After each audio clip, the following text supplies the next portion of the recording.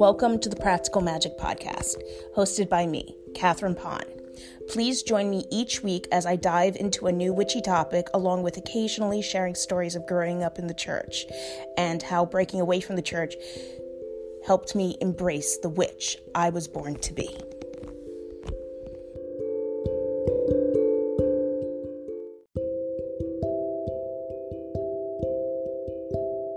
Hello, everyone. Welcome to the Practical Magic Podcast. For November 13th, 2022, the moon phase is in waning gibbous. Some ways to work with this phase of the moon are energy, strength, renewal, and determination.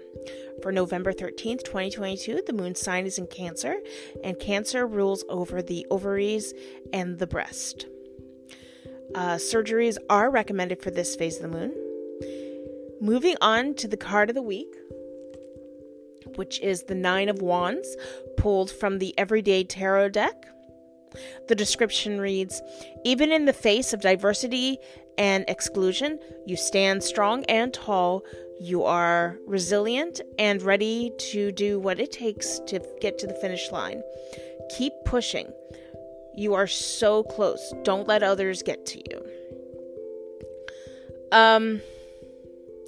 This week's episode, I came up with it because I was trying to think of an episode that those that have children in their life that are interested in what they're doing, as most children are. Doesn't matter. It doesn't have to be magic. Children are very inquisitive of what the adults around them are doing.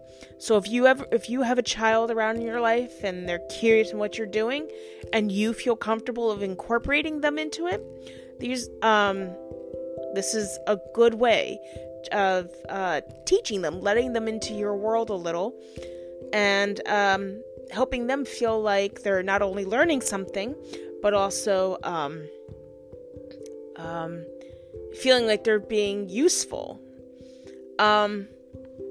I want to start out first, though, with something a little different. I think it was last week I did it. I did like a two-parter in the episode, so I'm going to do that again this week. And I want to start off with some self-care and mental health things that you can do, you can start implementing for your child or the children in your life. And of course, if they already see the adults in their lives and implementing these things, it makes it a lot easier. It makes them feel more comfortable in implementing them into their own life. So here are some examples, and then we will jump into the charging of herbs. Sharing their feelings and their emotions with like I am statements. I am angry, I am sad, or I feel happy, etc. Also sharing their feelings and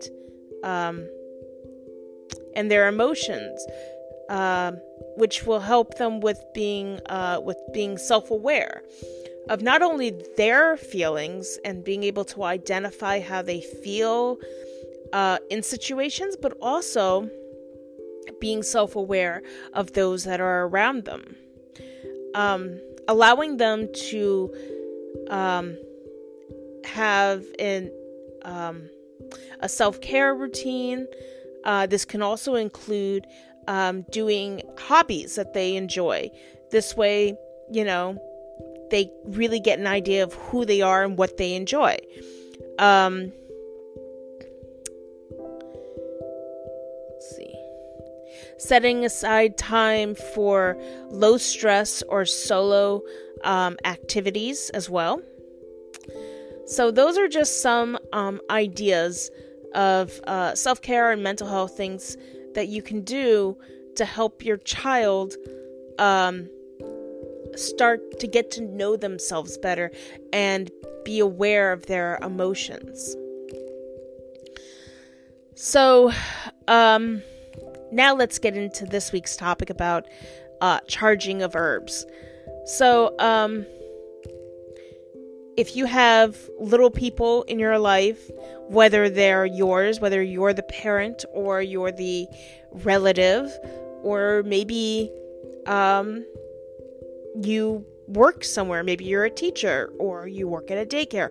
No matter what your life, whatever the situation is, you understand that children want to be a part of everything as much as possible that the adults in their lives are doing. So I figured talking about charging herbs would be a great way to start or sharing some ways that you can incorporate the little ones in your life. Obviously, if you're a school teacher or working at a daycare, maybe this doesn't apply. Those were probably poor examples, but you get my point.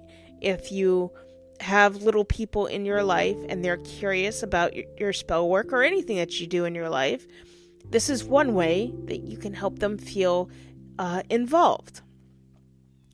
So starting off with silver, this might not be the most practical of all of them, but it's definitely been, I would say it's one of the more, not more popular, but it's definitely been around for a while. It's especially silver use as charging of herbs, especially is very popular in, I believe it's voodoo, or maybe it's both voodoo and hoodoo.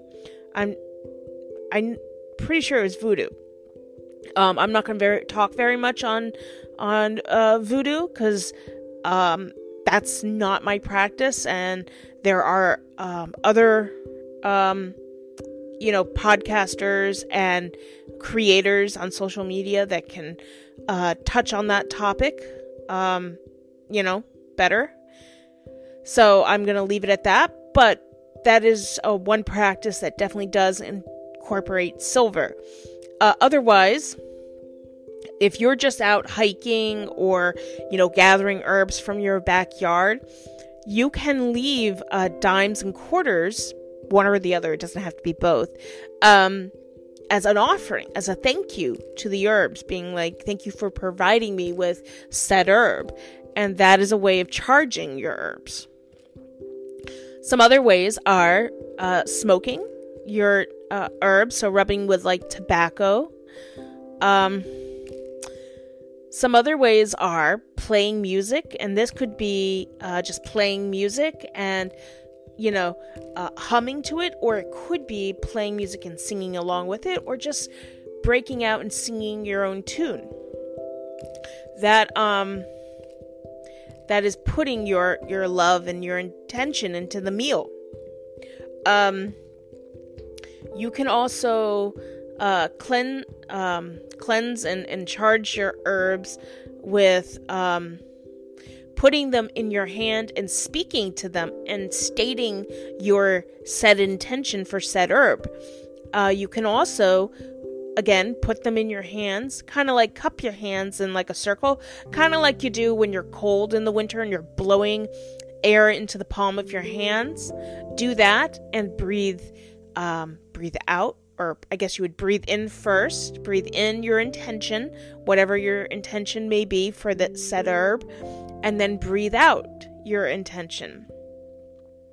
You can also soak them in water or oils as well, and then you can either make that oil for just certain purposes, or however you feel so inclined to do. You can also leave the herbs, or you can charge them, soak them in like your moon water, or you can even just leave them under the moon.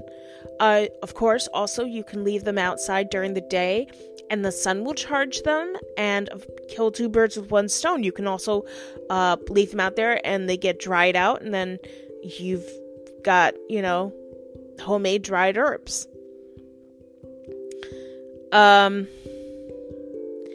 With that being said, I think that's going to be everything for this week's episode. But I want to thank you all for sharing this time with me. I hope you enjoyed this episode. In the meantime, I hope you all have a magical week.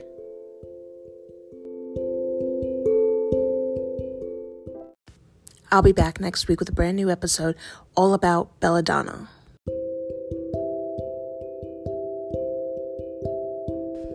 If you would like to join me in keeping the conversation going, you can do so by checking out the podcast over on Spotify, where each week there will be a question attached to the podcast, and you can leave your comment. I look forward to hear what you all have to say.